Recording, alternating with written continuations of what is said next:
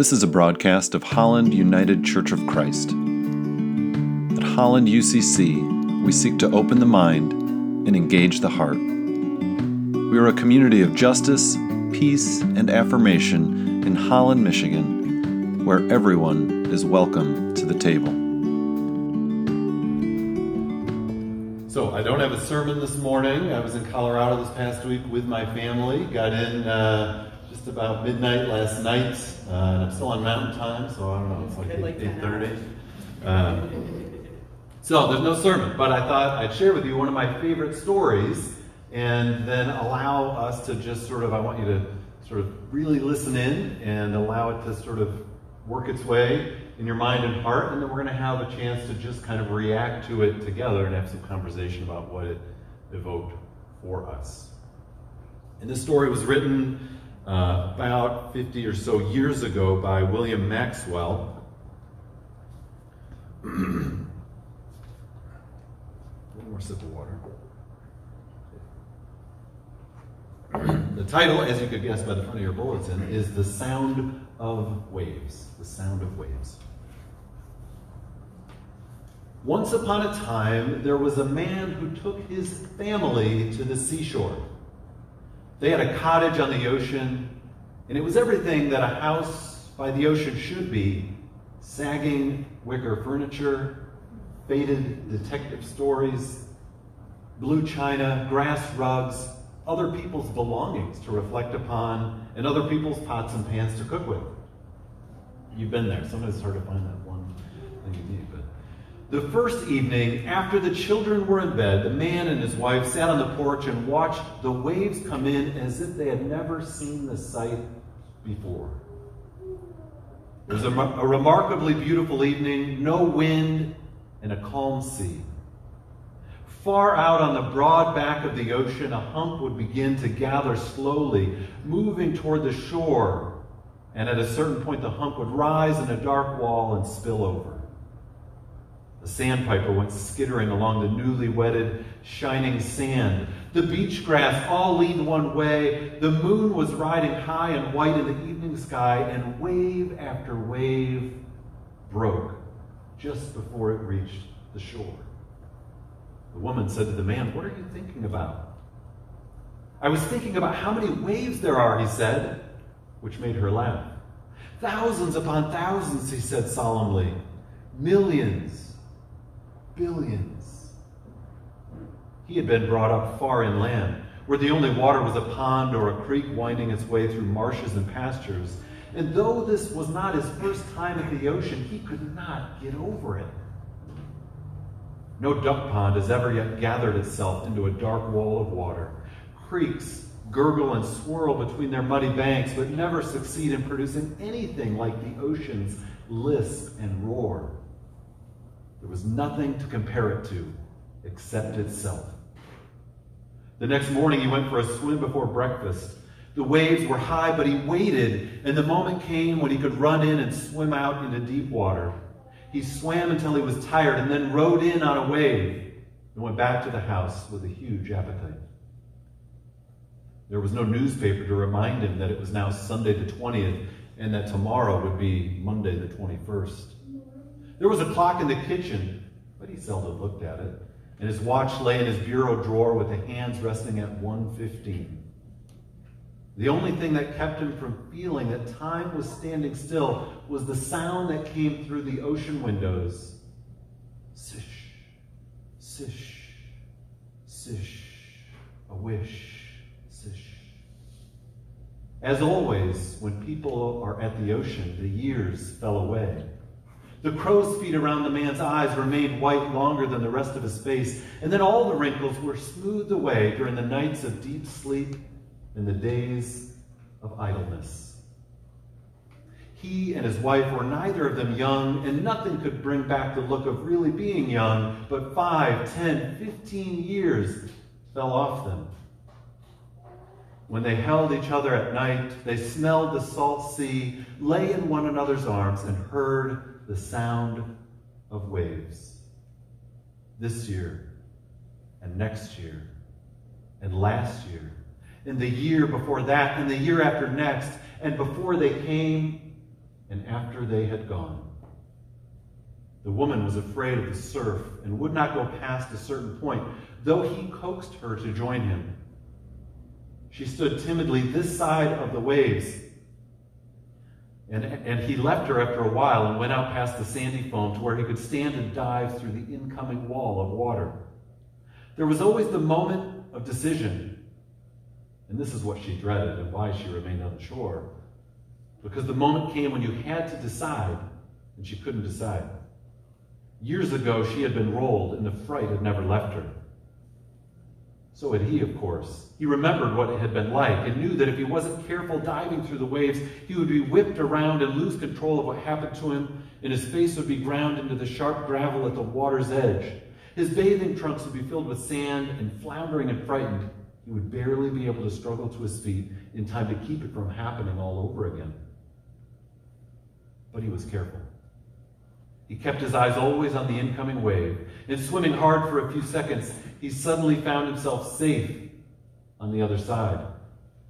As he came out of the water, his face was transformed with happiness. He took the towel his wife held out to him, and hopping on one leg to shake the water out of his ears, he said, "This is the way I remember feeling when I was 17 years old." While she was shopping for food, he went into the post office and waited while a girl with sun-bleached hair sorted through a pile of envelopes. He came away with several, including a bank statement, which he looked at out of habit, debits and credits, the brief but furious struggle between incoming salary and outgoing expenses, and then put it in the same drawer with his watch.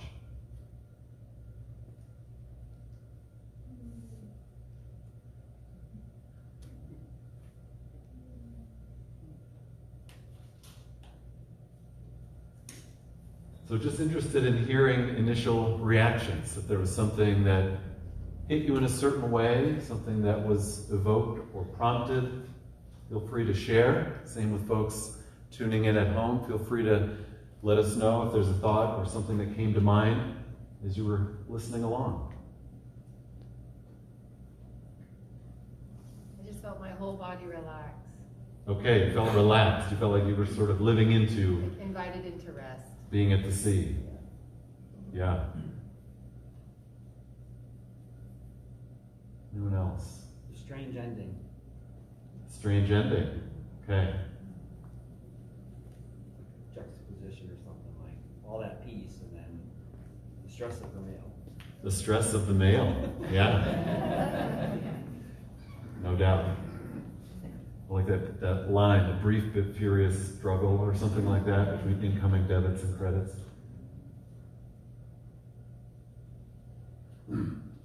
But there's sense like there was a freedom too, right? To just put that in the envelope and be like, I'm not going to deal with that today. That felt like, to me, like, oh, that feels nice. Yeah? I think the sense of immenseness, I was thinking about that you were out west in the mountains and that every time you feel that sensation, for me that translates to God.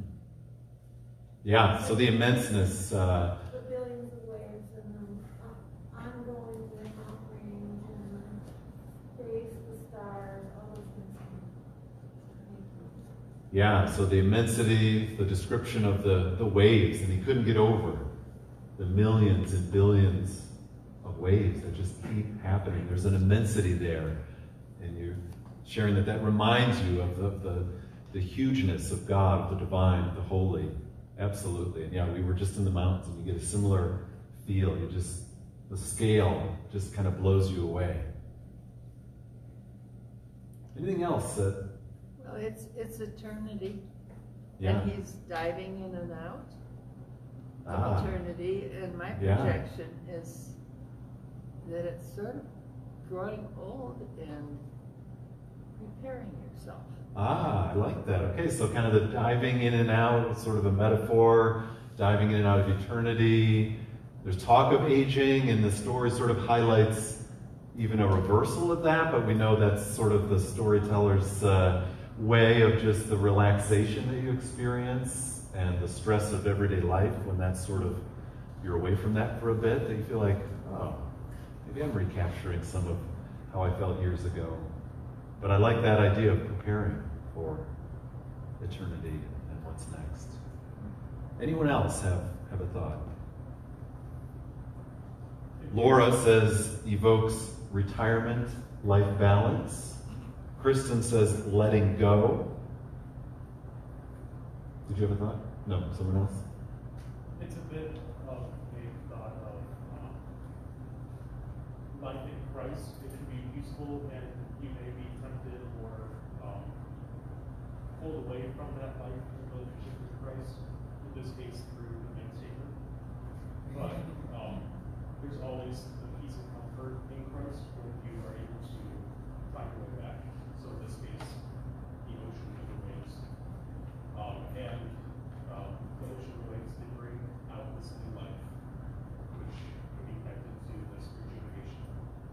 Yeah, thank you. Yeah, sort of a picture of the balance that we can feel in our relationship with God, like in Christ, and yet that there's struggle as well, and we can find ourselves facing challenge. She was first.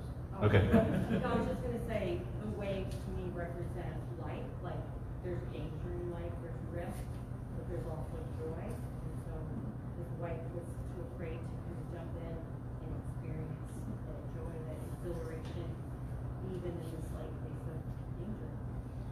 Yeah, so the waves as a picture of life, and that there's challenge, and we might wonder, can we face this challenge? And sometimes we decide to not face certain challenges, and other times we dive in, literally, and when you break through that challenge, there's that joy that he felt, that I did it, I made it through, I'm okay. What's next? One more wave? Herb, go ahead. I was going to say the same thing, and the contrast between all the peacefulness and all that, but there's kind of an underlying danger and we need to overcome the challenge. Yeah, even amidst all the peace, there's a little bit of underlying tension and potential danger. Yeah. Oh, we got another comment. The joy of dancing in the waves of Lake Michigan is why I moved here from Missouri. So there you go. That's from Kimberly tuning in. Fantastic. And we're glad you're here. Paul says, as was just mentioned, a reminder that God, the creator of time and space, is outside of both. Therefore, we have a sense within us of being able to perceive a reality beyond the physical, the mundane. Yeah. I was reminded about the sense of joy and awe that exists in all of us. Sometimes it gets buried under responsibilities and things like that. We went to Silver Lake yesterday. We took our 10-year-old granddaughter, who had never been there, to the place where I vacationed when I was just a little itty bitty girl. Yeah. And we climbed the sand dune and we ran down into the lake, and it was just I felt so young. The same emotions were there that have been there. Maybe a little more tired at the end of the day. Yeah. But it was delightful. Yeah, so Cheryl was sharing the joy and awe that the story evoked of being in nature and going to a place perhaps that you'd gone as a youth, and there's the childlike joy of life that's within us, but as you said, sometimes it gets buried between responsibility and meetings and things we have to do and pressures, and that joy can sometimes just sort of get pushed down, and we can forget to access it.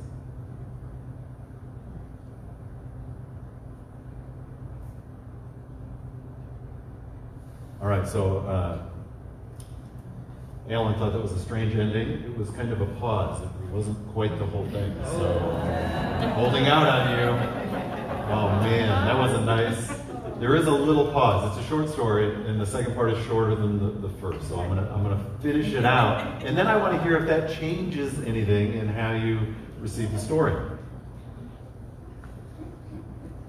All through sunny days and cloudy days, and days when it rained, and days when the fog rolled in from the ocean and shut out the sight of the neighboring houses, the waves broke and broke and broke, always with the same drawn-out sound, and silently the days dropped from the calendar.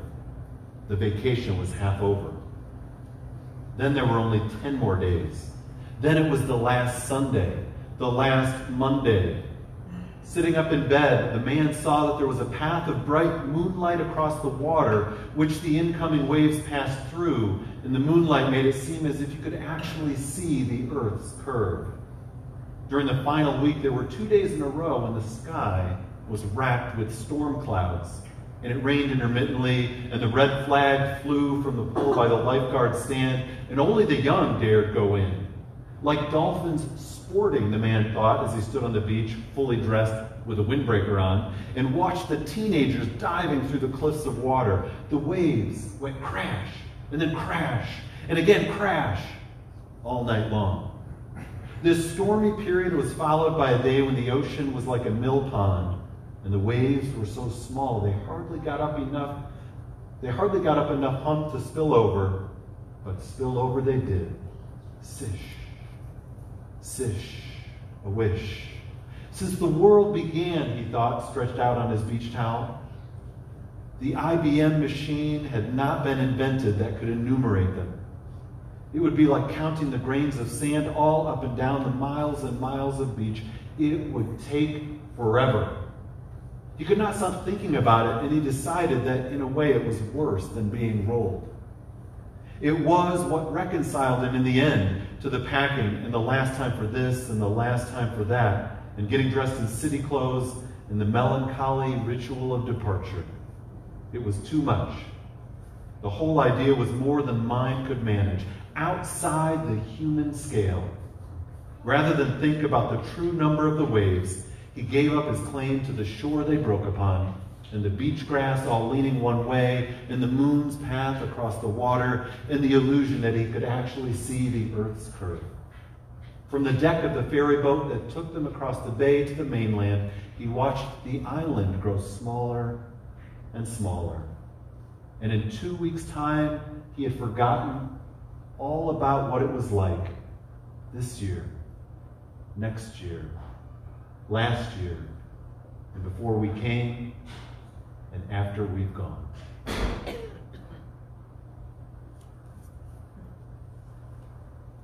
That's the full story of The Sound of Waves by William Maxwell. So anything that, hearing that last part of the story, evoked or shifted for you? Yeah, Dave. The waves are such a powerful, both a metaphor and experience. If we're not here in the waves a couple times a week, we get kind of antsy. And the dog wants us to go over there too. And so it's in my body, those waves. The shush, shush, shush, wish, wish. I'm taken somehow by the interplay, the paradox of evoking the eternal, and then the immensity of the present moment, and that's all we have. And we play with those two, and then it's like, oh, are those the same thing? And it's really taking me to a nice, not an intellectual spiritual place, but a body sense of the real paradox, the both and. Right. The timelessness and the here and now. Yeah. Yeah, it's so interesting that that's what it was that in the end, like, he's like, it's just too much. And okay, it is time to go home and I can deal with that. Because if I stay here too long, it's maybe just too much to imagine. Anything else?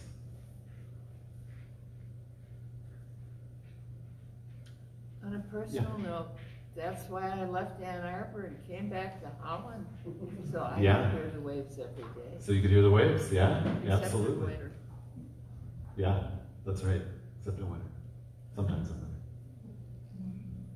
It was interesting to me that I still felt that, like he was saying, that sense of peacefulness in my body, that I get to be a part of this and it goes on.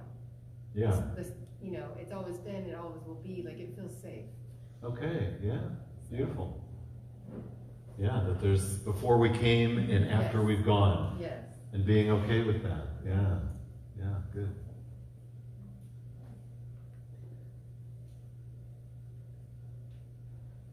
That line that stuck out to me there with the melancholy ritual departure. Having just done this yesterday, we've been in Colorado for 5 days, and then it's like, okay, get everything together, get ready to get the luggage and all the kids to the airport. And there's a melancholy to it, you know. You look at the place you stayed for the last time, you look at the view of the mountains for the last time, you want to peek through the window of the plane one last time to see them before you leave. There is that sort of melancholy ritual departure, whether vacation or a move or a life change in some other way. Well, that was a powerful line.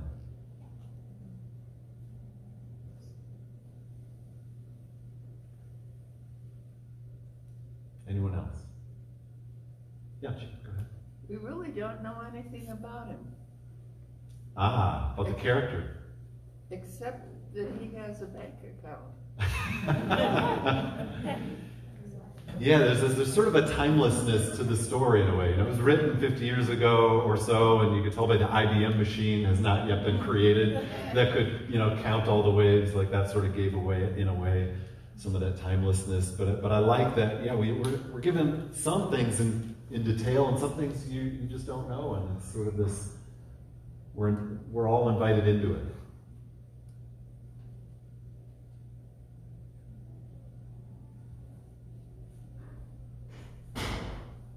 Well, thank you for indulging me in sharing one of my favorite stories with you all this morning. Really, thank you. And I hope that something was evoked within you that you can take with you this morning. And Martin Buber noted, the Jewish theologian, writer, philosopher, noted that a story must be told in such a way that it constitutes help in itself. My grandfather was lame. Once they asked him to tell a story about his teacher, and he related how his teacher used to hop and dance while he prayed. My grandfather rose as he spoke, and he was so swept away by his story that he began to hop and dance to show how the master had done, and from that hour he was cured of his lameness. That's how to tell a story. That's how to tell a story, Martin Buber. And so my hope, friends, is that the story that we tell in our lives can bring hope and healing, and speak of the connection to the divine that we've experienced and that we long for all to experience. Amen. And may it be so.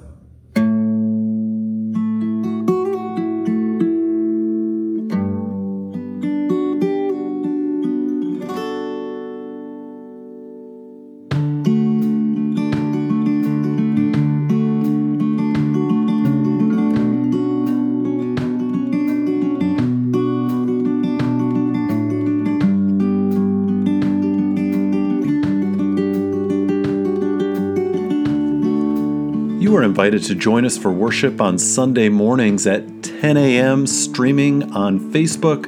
You can also watch these messages on the Holland UCC YouTube channel. And for more information, how to get involved, or to support our work, like us on Facebook or visit hollanducc.org.